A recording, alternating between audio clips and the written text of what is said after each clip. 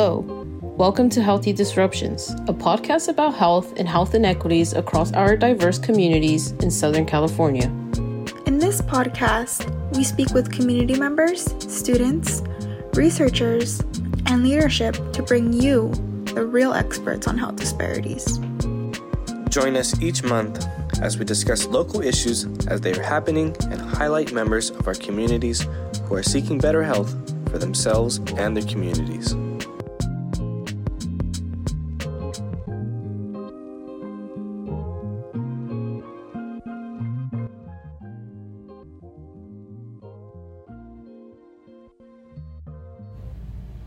Hello everyone, and welcome to Healthy Disruptions, the podcast that's all about tackling pressing health disparities. This episode will cover homelessness and how it impacts our own community. Get ready to dive deep into this important topic because we're about to uncover some eye-opening truths. We had the pleasure of interviewing Eddie Ortiz from the Riverside Housing Authority, who was the lead for the outreach team. Despite facing numerous life obstacles, Eddie persevered and came out stronger than ever. He will be sharing his life-moving story with us and opening up about the life-altering lessons that homelessness taught him and how this has helped him provide quality services for the unsheltered in the Riverside County community. But before we get into that, let's talk a little bit more about homelessness. You see, homelessness isn't just a label. It's a journey that individuals endure, and it certainly doesn't define who they are as people. Believe it or not, we encounter homelessness in our daily lives more often than we realize. Picture this: waiting at a bus stop, strolling into a convenience store, or even fueling up at a gas station. It's all around us. Brace yourself for this staggering fact. Each night, over 500,000 people in the United States find themselves without a home. And guess where things are particularly hard? Yep, you guessed it, California takes the spotlight, accounting for a whopping half of all unsheltered individuals in the entire country. Our own community is being affected too. The city of Riverside alone is home to 25% of the unsheltered population in the entire Riverside County area. So get ready to explore this crucial issue with us. It's time to shake things up and make a difference on Healthy Disruptions. I'm Stephanie Sandoval. I'm the health educator at the University of California, Riverside Center for Healthy Communities. I'm also the lead for our center's Unsheltered Outreach program that focuses on serving the health needs of our unsheltered community within the city of Riverside. I'll be your host for today, and joining me is co-host Sergio. Hey everyone, my name is Sergio Gastelum. I am a California medicine scholar at the University of California, Riverside, and I am interning for the Centers for Healthy Communities, aiding in the needs of the Healthy Disruption podcast. Is up 26% in San Bernardino County, as you both said, up 12% here in Riverside County. Homelessness in Riverside County is rising at an alarming rate. I'm really glad that you're here with us today, and I really look forward to you sharing your knowledge with me today and with our listeners about your experience working with those experiencing homelessness in particular. Can you start off by telling us a little bit about yourself, who you are, where you grew up, and your own experience with homelessness? All right. Well, myself, where did I start? I'll be 54 this year. Had many challenges. I work for the Housing Authority. Let's see, I'm a religious believer. Mm-hmm. Through my homelessness, I found my way. I got like 6 grandkids, I live in the San Jacinto area, that's pretty much it about myself. Awesome. And how did it all start? What triggered For homelessness? Mm-hmm. When I was homeless back in 1992 or 91, I had got out of jail. Mm-hmm. And then since family kind of disowned me, mm-hmm. just because of everything I was into, caused my homelessness. So I went into like a Christian men's home. Mm-hmm. And because half of me wanted it, half of me didn't. So I wasn't fully dedicated. Mm-hmm. But so I must have got kicked out about 7 times, learning the hard way, back on the streets, getting into drugs, alcohol, running the streets.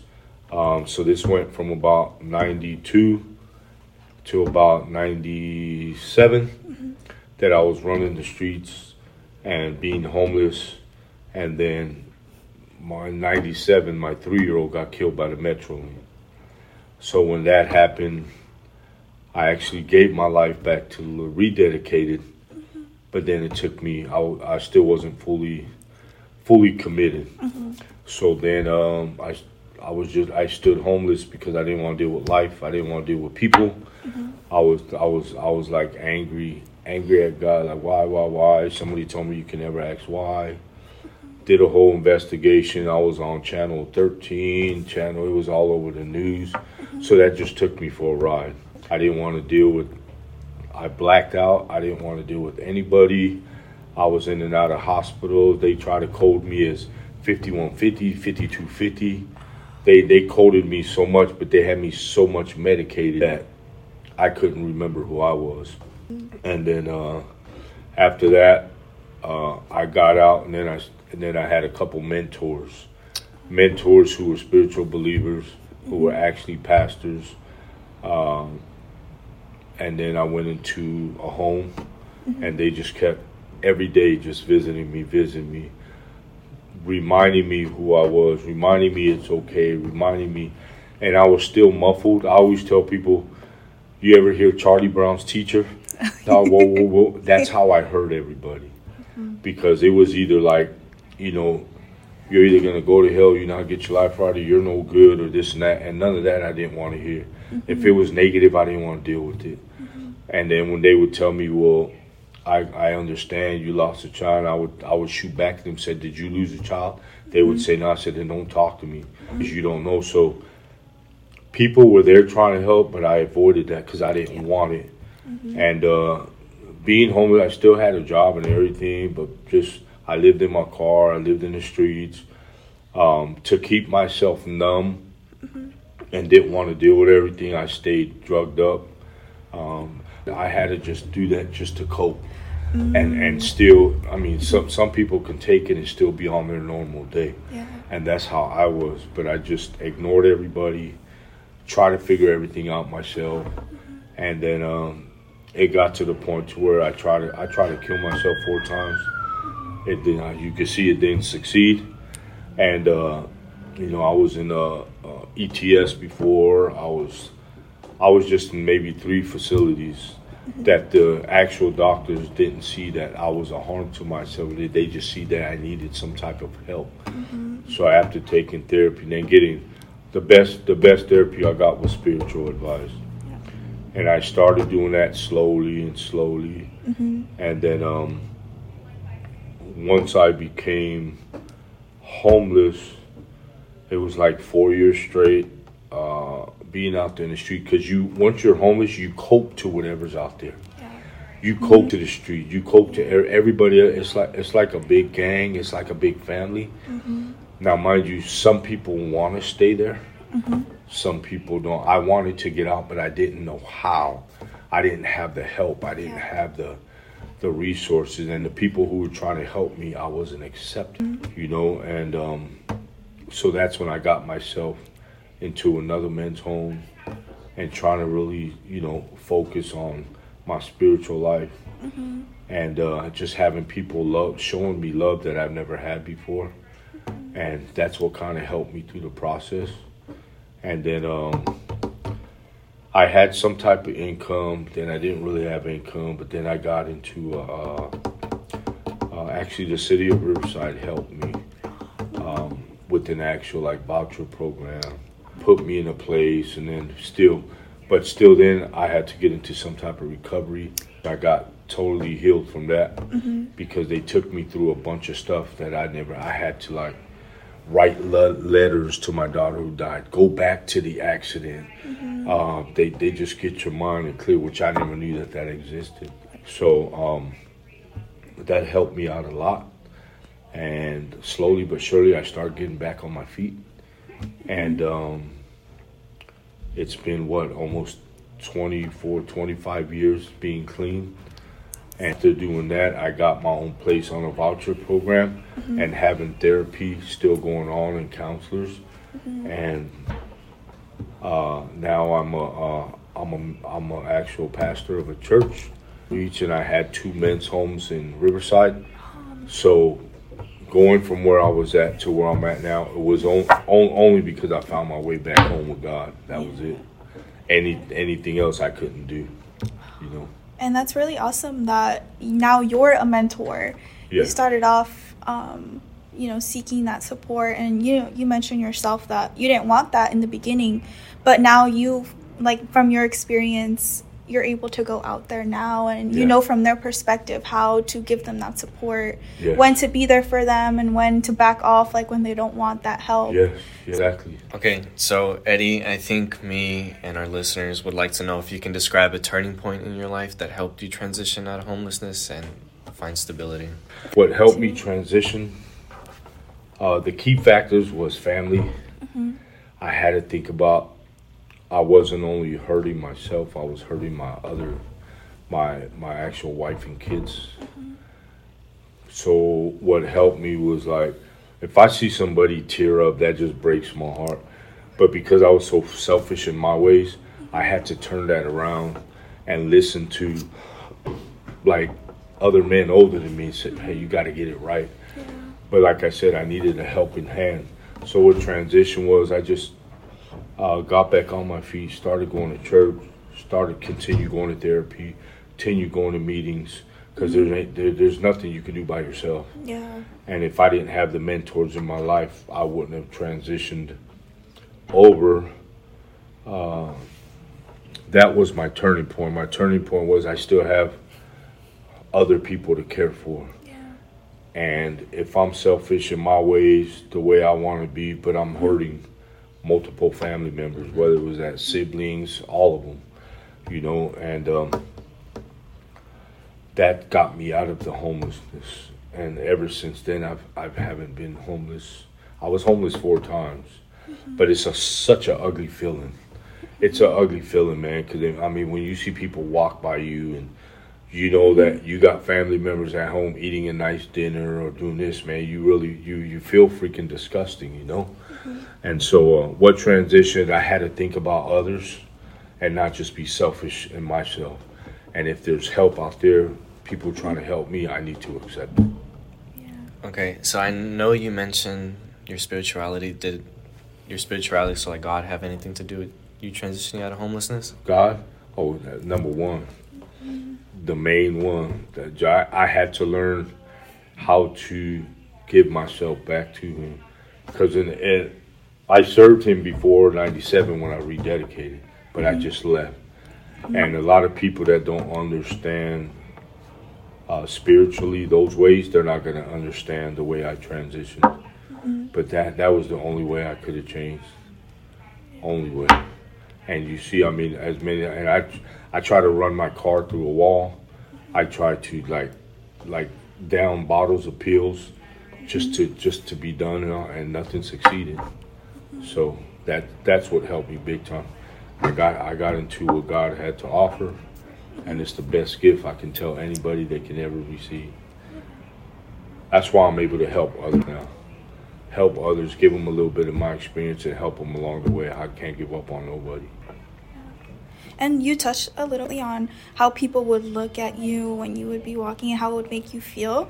I know a lot of people have prejudice towards individuals who are homeless. And personally, I've heard a lot of people say that people just want to live this way, right? What's the misconception there?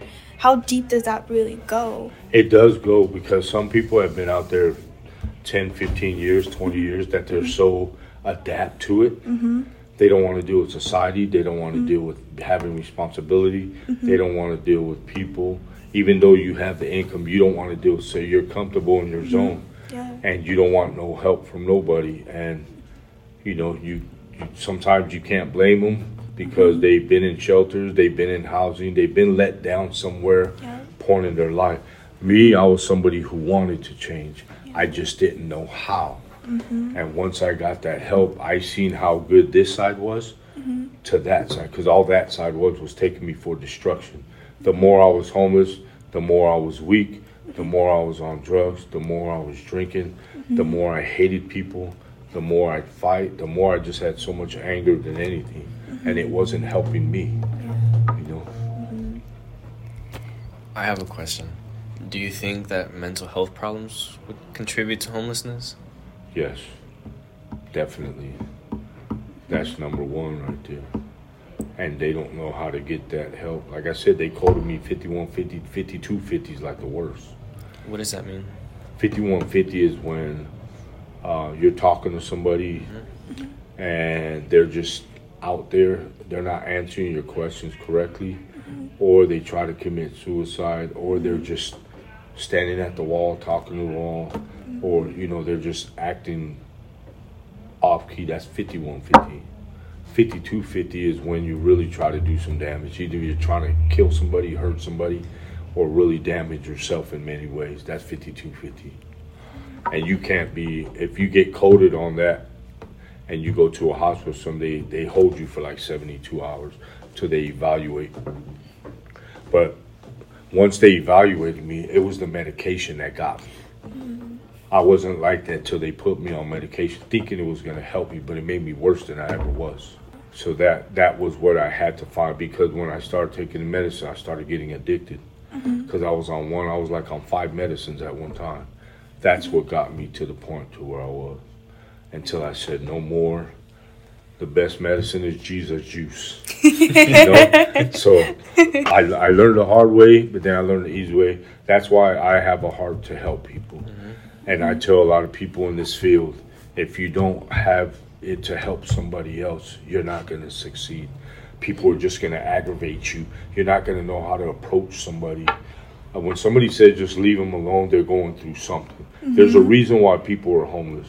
Some trauma in their life has happened. That's why I tell people, never did. They tell you leave them alone, back out, come back 24 hours later, or come back 5 hours later. They might be in a better situation. Because that's how I was. And we really wanted to address that because we want to talk about the different options and the resources available. And can you tell us a little bit about the work that you do at the Riverside County Housing? Yeah, the kind of work I do now is I'm an outreach lead navigator. I go out, I speak to homeless. As I'm talking to them, I do assessments. I ask them what are their needs. If they say they want recovery, I get them into recovery. If they say they want housing, I said it's a process. How can you help me help you? And when they say, well, I don't have this, I don't have an ID, we give them ID vouchers. We transport to Social Security office. We help them get their birth certificates. We help them get back on their feet and show them that there's a good way. And then we can actually house them even if they have no income. We can house them, but we have to pretty much outreach. It's going out there caring for the individual and let them know, hey, there's somebody here who can help you. So that's what all the resources, any organizations that have resources, they all have rapid rehousing. You can apply for a unit because every outreach team, no matter where, like here at the housing store, I navigate for my client. I advocate for them. Saying, well, I'm going to put you in a unit, but I'm still going to case manage you for 8 months. I'm not just going to leave. Because being on the street, getting housed, you can't expect somebody to automatically know how to start paying bills and start doing this on their own. You have to case manage them for 6 months. And that's what we do. We give them hope. We still connect them with behavioral health. Behavioral health is for mental, whether it's anxiety, depression. They have group therapies. They have very good support. So you're letting the individual know, once you're housed, we're not giving up on you. We're going to go along the process and get you where you need to go. And I know a lot of these resources are obviously different. What are the requirements for a lot of them? Like, do some folks have more advantages than others? Like, for example, if you're a veteran, is there more direct services? For a veteran, if they have honorable discharge, which means they done all their years in the military, that's honorable, you can house them quick. Like they go through the VASH, they go through Loma Linda Hospital to sign up for the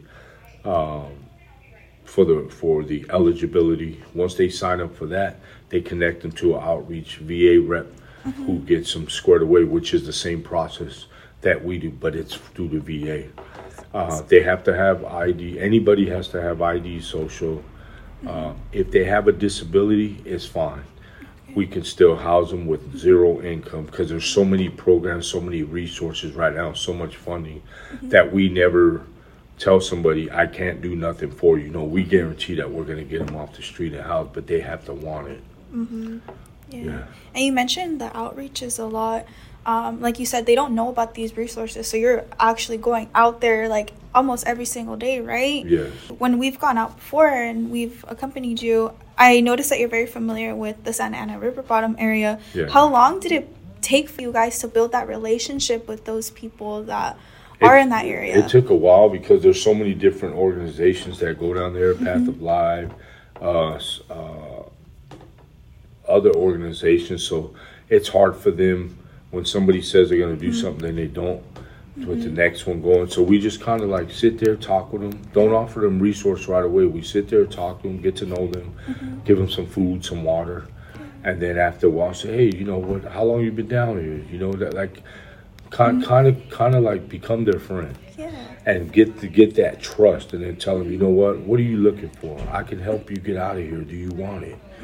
And they'll say, well, I tried, but I can't because of this and that. Well, we tell them, don't worry about that. We'll take care of that. We're going to get you housed if you really want it. And that's what we do 3 days a week. River Bottom. Yeah. And what are some health issues that you notice the most with the individuals who are experiencing homelessness down at the Santa Ana River Bottom? The most like prevalent health issues that you've noticed? A lot of them are just doped up. A lot of them are just drugged out. Some of them not, but most of them are. And that's why we offer them behavior health, so they can get cleaned up, or we'll take them to the sober center here in Riverside to get cleaned up. So our goal is to go down there, continue talking to them, continue to know them, continue to outreach with them until they're willing to say, you know what, I'm ready. Because they have to be ready. We can't force nobody to do anything. They have to be willing and ready. Yeah, definitely. Yeah. I have one more question. Okay. So I'm like kind of assuming that people are like mobile down in the river. They're not always like in one place. Sometimes they get kicked out. How are you like tracking this? Like, how are you tracking their movement? There's always different organizations that are in contact with the same individuals. So if there's somewhere where I meet them and then I can't find them, I'll reach out to another agency, or I'll just go talk to the other homeless, and they'll tell me exactly where they're at. You know, it's not hard for them to find. Once everybody gets to know you, oh yeah, he just moved to the other side, so we'll track them real quick. So it's kind of like a tight-knit community then? Yeah. Okay. We get to know the community, because that's its own community down there, man. She knows, but they get to know us. They know us real well, man. And anybody I want to find, they know I'm there to help, so they'll give me info. They'll say, yeah, they're over here, man, because they had to move for some location. So I never give up until the day I go home with Jesus. Well, thank you so much, Eddie, No problem. for your time today. I learned so much from you about your life and your experiences and how you think of them from your perspective. I know that everyone listening really does appreciate what you had to say today. Yes, Thank you. this was great.